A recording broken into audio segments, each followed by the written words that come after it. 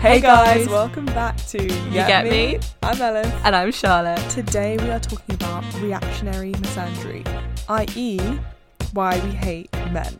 And why it is a reaction to things that we've experienced. And that's okay if you hate them too.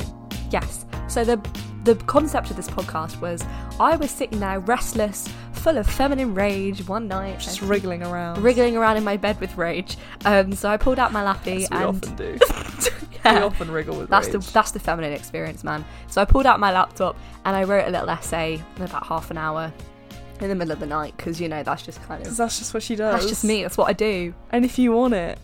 Oh yeah, I'll send it to you if you want. Like, just contact me. Why are you being humble now? Like, I'll send it to you if you want. Like, I will publish it. We'll publish it.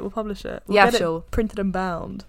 Okay. Anyway, Anyway, it's like 2 A4. It's like one piece of paper. Yeah, it's 2 actually. So yeah. My bad. One double-sided sheet. Yeah, that's there we go. That's what I meant. One sheet of A4.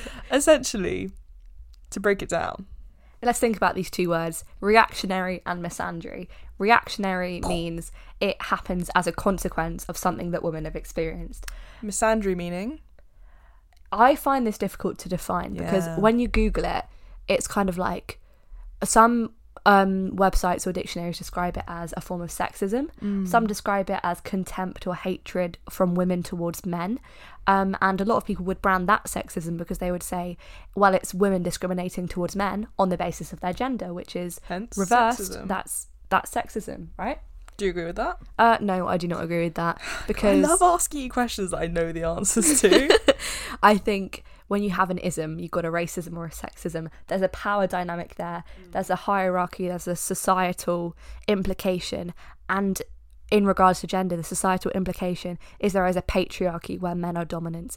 Therefore, I do not believe it is possible for women to discriminate towards men on the basis of their gender. Women can be mean to men. Women can be offensive and abusive to men. But it doesn't come from that place of oppression and hatred in the same way that sexism does, in my view. I agree. What I want to talk about today is how that experience mixes up and reacts with the experience of being a woman attracted to men. Yes. Do you think it's possible when we live in this world, in a non-vacuum world, where these power dynamics follow us into relationships, into sexual experiences, into friendships? Do you think how is it possible for women to operate equally in relationships with men when this power dynamic exists and when this level of reactionary misandry exists? Yeah, I think it's an undercurrent that we'd all do very well to be more aware of and more vocal about. I think you have to be very cautious almost as a woman who dates men because, you know, you don't want your romance to become a power dynamic, essentially, because there's really the potential for that. I think it also just exhibits in a lot of just like relationship dating culture. Like I was thinking the other day about how, you know, when you say who should pay for the bill on the first date, and, you know, a lot of people would say, oh, I'm taking the middle ground, you know, 50-50. I was thinking though, what is the cost for a woman to prepare for a date in a heteronormative relationship? I love this conversation. Versus a man. Because in my eyes, before a date, a woman will buy a new outfit. She might get her nails done. She might get a tan done. She might get her hair done. That can be hundreds of pounds.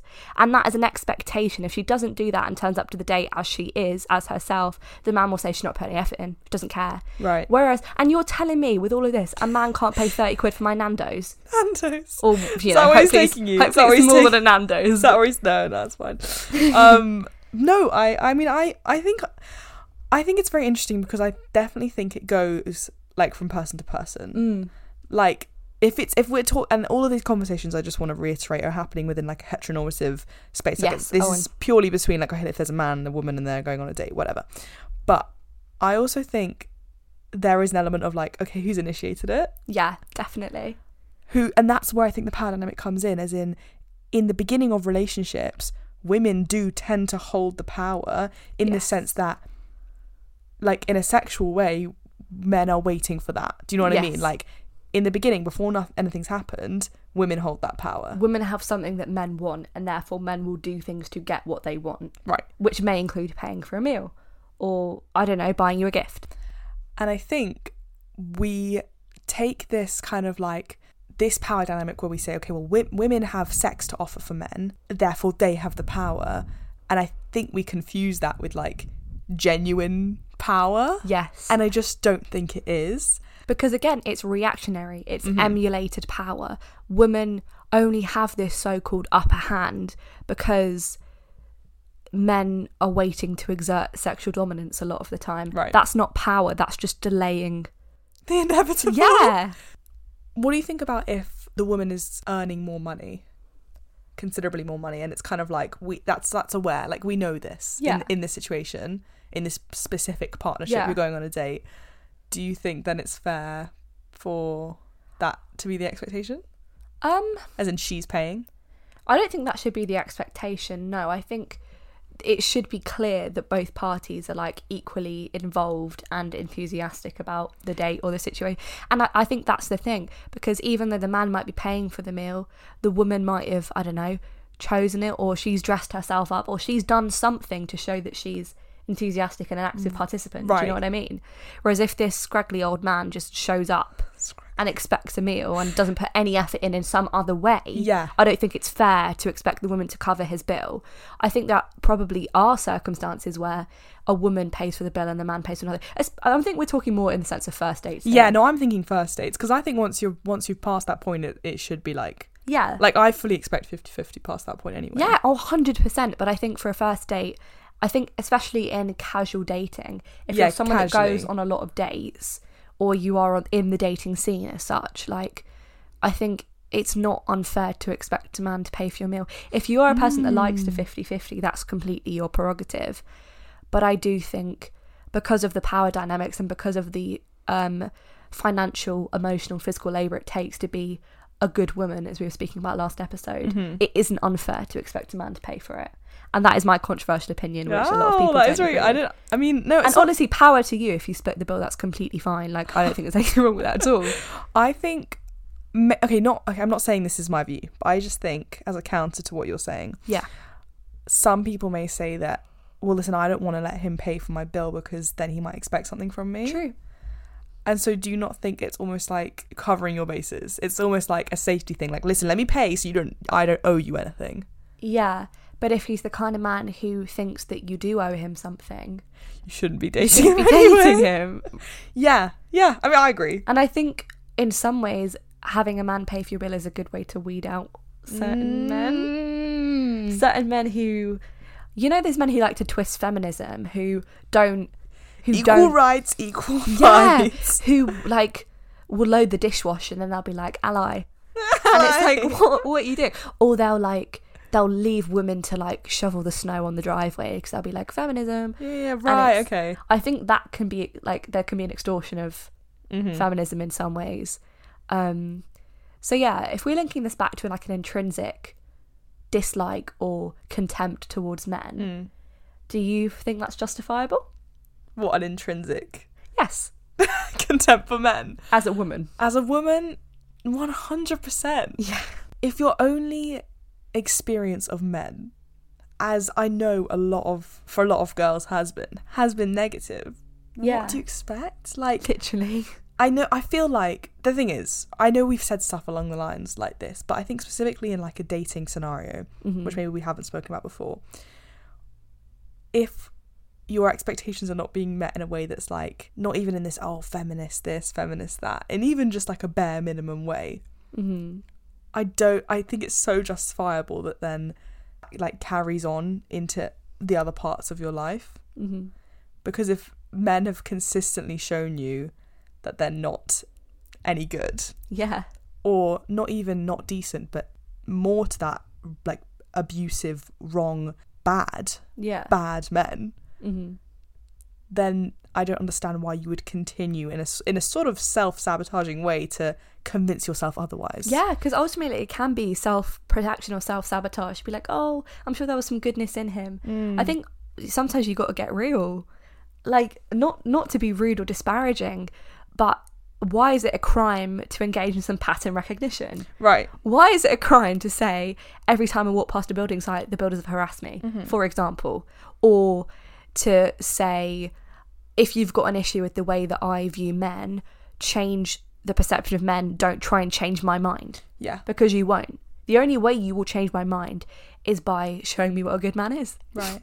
I think, though, not this is my point of view, but I don't know, I'm still on the fence, but like, it is a hard kind of like balance to strike, because I can't remember who I was having this conversation with, maybe my mum, but essentially, like, we say this about manifestation, and we say this about just the things we attract in life, right? The energy you put out is the energy you're going to get back. And that, I mean, so I take that as fact, right?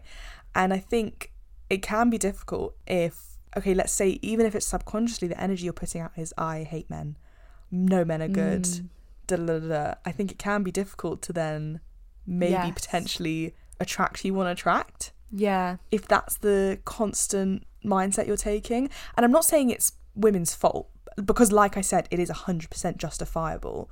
Yeah. But is it helpful for us? I don't know, because obviously all women that hate men, not all of them are looking to attract a man, so that's not a priority. Yeah, that's true. That's true. Yeah, I don't know. But not even like, oh, as a boyfriend or as like a mate. Yeah. I mean, like, just in general, men in your life. Yeah, I think good male friends. I'm at a distinct lack of good men in my life.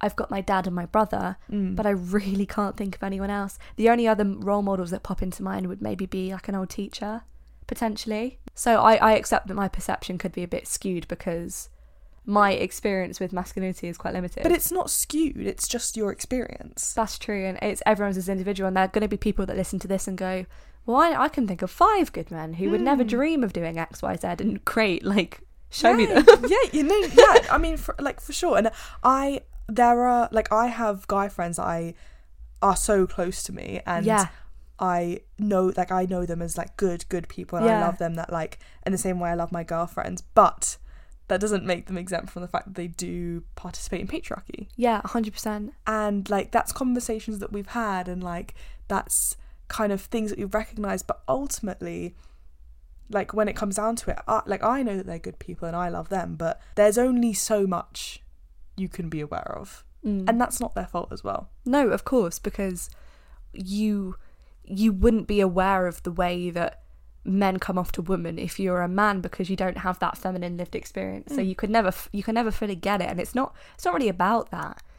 But the thing is, it's not about that. But even with my guy friends, like, I feel like they have an awareness of it. Like, when I'm with them and we're in those kind of situations, like, I do think they are, and because they say it, like, they explicitly say, like, not in these words, but like, I'm aware of the violent undertones that men have. Yeah. Like, those are very like explicit conversations I've had with my guy friends that I think is quite rare. Yeah, I think that's rare. Like, I think that's a very rare quality to have, because I just haven't seen that in a lot of guys that are like, maybe I'm not as close with, or like, and guys that I don't consider my close friends because of those reasons anyway. And a lot of that is because status as a man often relies on your participation in things like lag culture, which is inherently misogynistic and belittling. A lot of the time you can earn respect as a man by making sexist jokes, because this is what we mean when we say that masculinity is a whole culture, that like, it's inherently flawed and it's inherently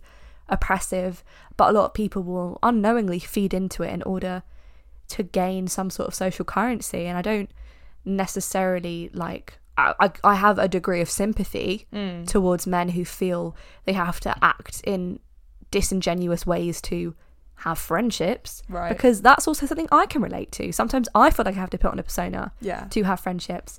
But the difference is I would never dream of hurting anyone. They're not at a detriment to other people, though. No. And it's not like they're dreaming to hurt people. No. But yes, naturally there are consequences to it. Yeah, definitely.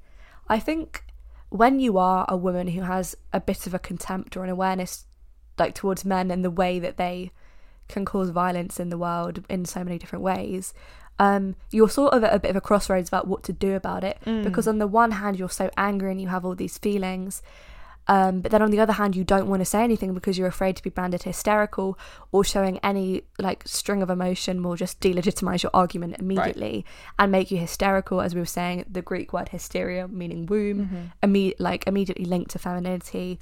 It's just, a lot of people will tell you not to scare the men off because they're the ones with the power. Yeah. You need to have them on your side if you want to advance feminism. Yes. I mean, what do you think about that?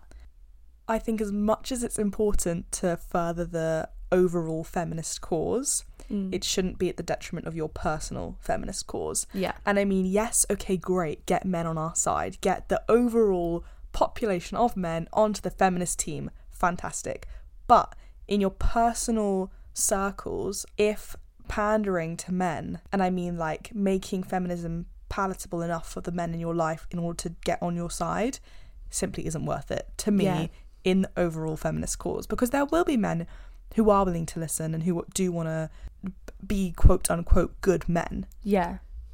Decent men. Yeah. Which is funny that we say the word decent and that means good man. Yeah. But if it's at a detriment to you, it then is therefore not an addition to the bigger feminist cause. Yeah. In my mind, because women are the most important. Yes, definitely. In this fight, quote, you know what I mean? Yeah, I agree with you. The sad reality is a lot of men are not willing to listen and not willing to learn in the way that you want them to. So you're going to expend a lot of energy, and be very disappointed with the results. Which is ultimately worse for the feminist cause anyway. Yeah, absolutely. You can't talk to a brick wall. If someone's not going to listen to you, they're not going to listen to you. I would also argue that a lot of the times anger and emotions are a key driving factor in achieving social change.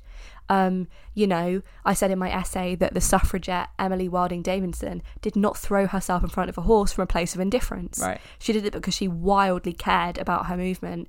Indifference gets us nowhere, and feminism is inherently a form of protest, and protest is inherently disruptive. Not supposed to be palatable. No, absolutely not. So then you get things like your corporate feminism, your girl boss feminism, and it just makes me want to put my head through a wall, because it's like, how are you taking something that at its core is so crucial to societal advancement today, and you're making it a sticker on a water bottle? And don't get me wrong, there's nothing wrong with having a little sticker that shows your support for feminism. Right. That's great.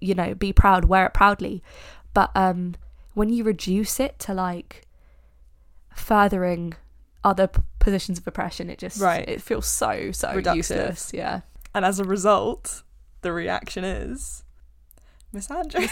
Oh, sorry, I should have clocked Say it that. with me, everyone. Oh, sorry. She didn't get me. It's looking fine. at me very expectantly there. Like, sorry to the let reaction is Misandry. Yeah. Why are you singing the Crazy Frog? Is that what it is? Bing bing. All right, stop. We're gonna get copyrighted. You're too good. Yeah, I know. I'm not allowed to even put the soundtrack on. So my bad. If you were to sit down with a man who were to turn around and say to you, "I want to learn more about feminism. I want to understand my position as a man," where would you start? Because it's all very well for us to say, teach the men in your life, but like, how do you do that? Well, first of all, what a great man. Yeah. I mean, show me these men. But first of all, it doesn't matter who you are. When you're trying to get someone on your side for any cause, doesn't matter if it's feminism, veganism, it doesn't matter. Ultimately, this is what you learn when you're in they do those how to run a society workshops. Yeah. Forever, the way to tell a story to get people on your side is empathy. Make it relatable. Make it make them think that they can get something from it as well. But if a man came and said, "Oh, listen, through no gain of my own, let me learn," the only thing you can do is say what you've experienced. Yeah. Because ultimately we complain about men not understanding the female experience, but the only way to get it across as much as possible is to be here are the things that actually happen. Because how much access do they have to the female experience? This is what it makes me feel like. Not only, oh, this is what happens. Okay, a man yelled this at me. This is what it made me feel like. Because those are very different things. What happened and what you felt like are wildly different. You are right, and I wish that this wasn't the case, but it is the case. But I just wish it wasn't, because I hate talking to men like toddlers. And again, it's not their fault. It doesn't have to be toddlerish. I think from woman to woman, the experience of what it feels like can also change as well. Yeah. If a woman is more accustomed to catcalling or whatever, like it's going to affect everyone differently. And while there is a more uniform experience between women, it doesn't have to be toddlerish to just say, oh, this is just how I felt. Yeah. Because sometimes it isn't self-explanatory. Because I know women that I've spoken to where they've kind of told me something and I'm like, oh fuck, that really would have affected me. Like, I'm really shocked that you're taking this so well. I wouldn't say that. Like, I wouldn't say that. Because I've thought the exact same thing. They're telling me something like so harrowing, but so calmly. And I'm kind of like, oh wow. Like, that would have like knocked me for one. Yeah. And so I think it is different for everyone. And you do just have to talk about it. I think almost... I agree with you, and just to segue off of that, I think I've almost had a few women in my life before, like not in these exact words, but the kind of undertone of what they've said to me is I've said I've experienced something and they've kind of been like, oh, like, well, it doesn't have to be as big of a deal as you're making it. Yeah. And like I remember one time at work, there was this awful customer who was very touchy with the staff, and this had happened throughout the entire day. And it did get to a point where there was quite a clear divide in the staff. Half of us were like, this is disgusting. What can we do? I will feel really violated. And the other half was like, oh, you know what? It's probably just some nice attention. And who was the other half though? It was women, sorry. Right, yeah. So the women on the shift were divided in half. Right, okay. So obviously me and my best friend were like, oh, Rora, I can't believe you touched us. Like, this is awful. And then a couple of the other girls were like, oh, you know what? You could just take it as a compliment. And it was just so upsetting for me to hear that, because I wasn't angry. I really actually wasn't angry. I was just like, you've been conditioned to take literal assault as a compliment to your womanhood. Yeah. Your womanhood makes you think that you can just be violated whenever men feel like it. And not only can you just be, but it should be. It's a good thing. It's a good thing, yeah. Yeah. And I do agree, like, if I didn't have such an awareness of feminism in the world and my position as a woman, these instances probably wouldn't affect me so much. But what I am grateful for is having the vocabulary to describe what's happened, what it means, and why I feel a certain way. Because especially when I was younger, you know, as you start to experience harassment and gender-based altercations, things happen and you don't know why you feel so squirmy and weird inside. The first time I was catcalled, I didn't realise I was catcalled till about 2-3 years later. I was 12, I was walking down the high street in my like skirt and my t-shirt, and this guy sort of was yelling at me, hey sexy, nice legs, etc. And my heart was thumping in my chest and my face was flush bright red. And I got home and I told someone about it, and they were kind of like, oh, it's like nice compliment. And that answer really dissatisfied me, but I didn't know why. Yeah. And now in hindsight, I have the vocabulary to explain what actually happened. Yes. And that's something I'm grateful for from feminism. Because also a lot of people really do not have that. Yeah. And while I actually am just sometimes a bit jealous of the women who can say like, oh, well, I didn't mind, it was a compliment. Like, what a nice like that brings me a lot of comfort almost, that they can feel like that. But it also deeply unsettles me, because I wonder if they were to be really violated, would they even know? Yeah. Would they be able to protect themselves or advocate for themselves? And have the words to do it. Yeah. I often find that like sometimes it's the smaller things that bother me a lot more than maybe slightly more conventional, bigger acts of kind of like sexual aggression. Like what? Like, I don't know. For some reason, catcalling doesn't bother me as much as staring does. Really, really weird. Really weird. No, I kind of get that. But like, for some reason, catcalling, I don't know what it is. It comes really trivialised when you experience it a lot. Do you know what I mean? It's just a catcall. But it's not even like, oh, I've been catcalled so much that like, it doesn't bother me anymore. It's just like, there's almost a sort of like comedy to it. Yeah. Whereas when there is something, this tiny little thing that just like really boils my blood with the staring, that like I just want them to say something. I'm like, oh yeah, say something. Have the fucking balls. Like I want, like, I'm always like, fucking catcall me so I can say something, because I struggle to like, I think the reason it bothers me so much is that I struggle to justify why I'm so angry in my head, because they actually haven't explicitly done a thing other than look. But this is a conversation I remember having like 3 years ago with some boys in my English class. Because they were all saying, I can't believe staring is a form of sexual harassment. Right, yeah. And we've said this on the podcast before, but have you ever been stared down from the other side of a train carriage, 11 o'clock at night, some guy grabbing his crotch, looking you up and down, licking his lips? It's so insidious. Yeah. And I think the reason it's so frustrating is because so many people wouldn't see an issue with it. Yes, yeah. Or in theory, do you know what? I think if those boys were stood next to me, they probably would go, that was really creepy. But if I just say this guy stared at me really weirdly, they go, so what? Yeah. Like, so what? There's just, I don't know, it's just a different kind of anger I get from it. Because I think, I mean, maybe less so, but like now, but especially in the past, it just would ruin my day. I'd be like, oh yeah, fuck that guy.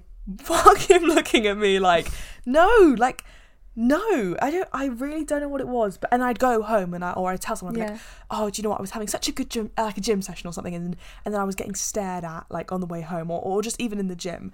And they'd be like, it's not, I mean, it's just, they're just looking, like, it's not really, like, you shouldn't really let it bother you this much. And I agree, I shouldn't be swayed this much by other people's actions. And I think I do think that is a good mentality to have for anything in life. Like, you shouldn't let other people's actions dictate your emotions that much. But there is some kind of, like, something that just robs me the wrong way. Really robs me the wrong way. I really agree. I think the staring especially is just so brazen, and it's so, like, unapologetic almost. Yeah. It's like, yes, I feel entitled enough to look you up and down and like undress you with my eyes in this busy carriage. Like, it is very, very entitled. I also, when you were saying, I don't know why it used to bother me so much, I was thinking as well the other day, like, why was my feminism so much angrier age 15, 16 than it is now?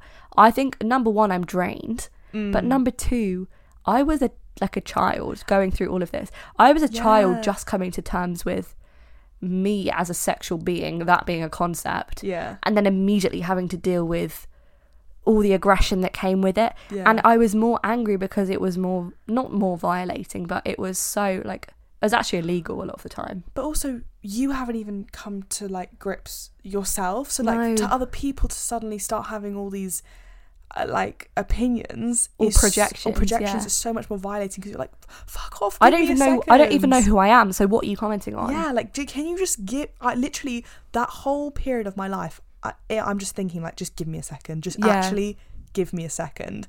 And I think the reason it's less angry now, our feminism, is because, like, okay, we're kind of settled down, like, not the feminism settled down, but us and ourselves. And so it's like, not only are we receiving less because we're older, as in sexual violence, but also just, like, their anger of it all. Definitely, because I feel like we're lucky enough to have some sort of sense of self now. It's like, I'm not shouting in 5 different directions trying to get everyone to believe me and listen to this and feel this. Because I believe myself now. Like, I have that, at least. It's quite grounding. Yes, 100%. Yeah. So true. So with all of this in mind then, I think it's no wonder that women are, like, as a reactionary thing, have this contempt towards men. It is very much built into the fabric of our experience of who we are. I mean, I'm not saying you should let your gender define you, but it interweaves every experience you have in some way when you're a woman. And I think that's a concept that men will never understand, because they do not have that relationship with their gender. And that is no fault of their own. But it's, like, another case of when you just got to give us benefit of the doubt. And that is why sometimes if someone wants to brand me like a bitter, angry misandrist, I'll just take it, because sure. If that's what this makes me, then sure. And also, in a really anti-feminist way, I'd much rather be a bitter feminist than, like, what other people would consider a pick-me. Oh my god, 100%. Which isn't very feminist of me. But maybe I don't actually know. Well, yeah, like, obviously we're not shaming women for, like, trying to call other women pick-me girls feels like one of the most anti-feminist things to do. It's so difficult, isn't it? Because you can identify women that are sort of, like, feeding into patriarchal ideas or making themselves and others the butt of a joke. But then you understand why they're doing it. It's because they're subjugated too, and they just want to feel some sort of power. So they shouldn't be putting other women down to get that power. But the crux of the issue is they are powerless. Just like I'm powerless.